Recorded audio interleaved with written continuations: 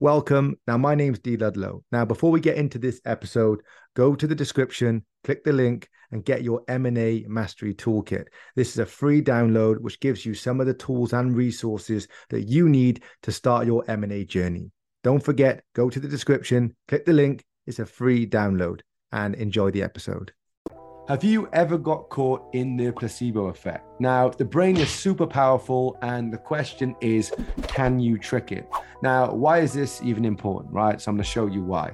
So placebo pills or sugar pills, now these placebos are tied to our perception of what they are. So the more belief we have, the more our expectations go up. So, if they're branded in a fancy packet or maybe administered by a doctor, then you're more likely to actually believe the process. Even with no therapeutic value whatsoever, this can actually work because our brain is super powerful. They can even have the brain release chemicals that help with pain relief or dopamine or tons of other things too. The list goes on.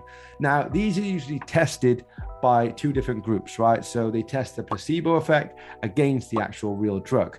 Now, the critical ingredient to the placebo is expectation and belief. That is the critical ingredient or ingredients.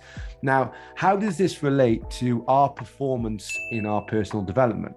So this can actually be a double-edged sword, right? So when it comes to optimizing performance and understanding why at times we feel unproductive and other times we actually feel productive. Now, even though we're not using a placebo effect or this isn't a treatment as such, the brain works in mysterious ways and we can either work with it or we work against it. Now, the reason being, if you feel tired, then, you may double up on coffee, have an energy drink or, some sort of brain fuel.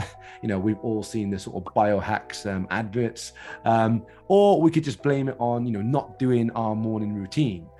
Or we put whatever label we want on it, right? Now, this can actually be completely detrimental to you because by labeling something and saying, I can't do X unless I do Y, then you're creating something similar to a placebo effect just by tricking your brain to either be tired or unproductive when in actual fact, you have personally created that scenario yourself.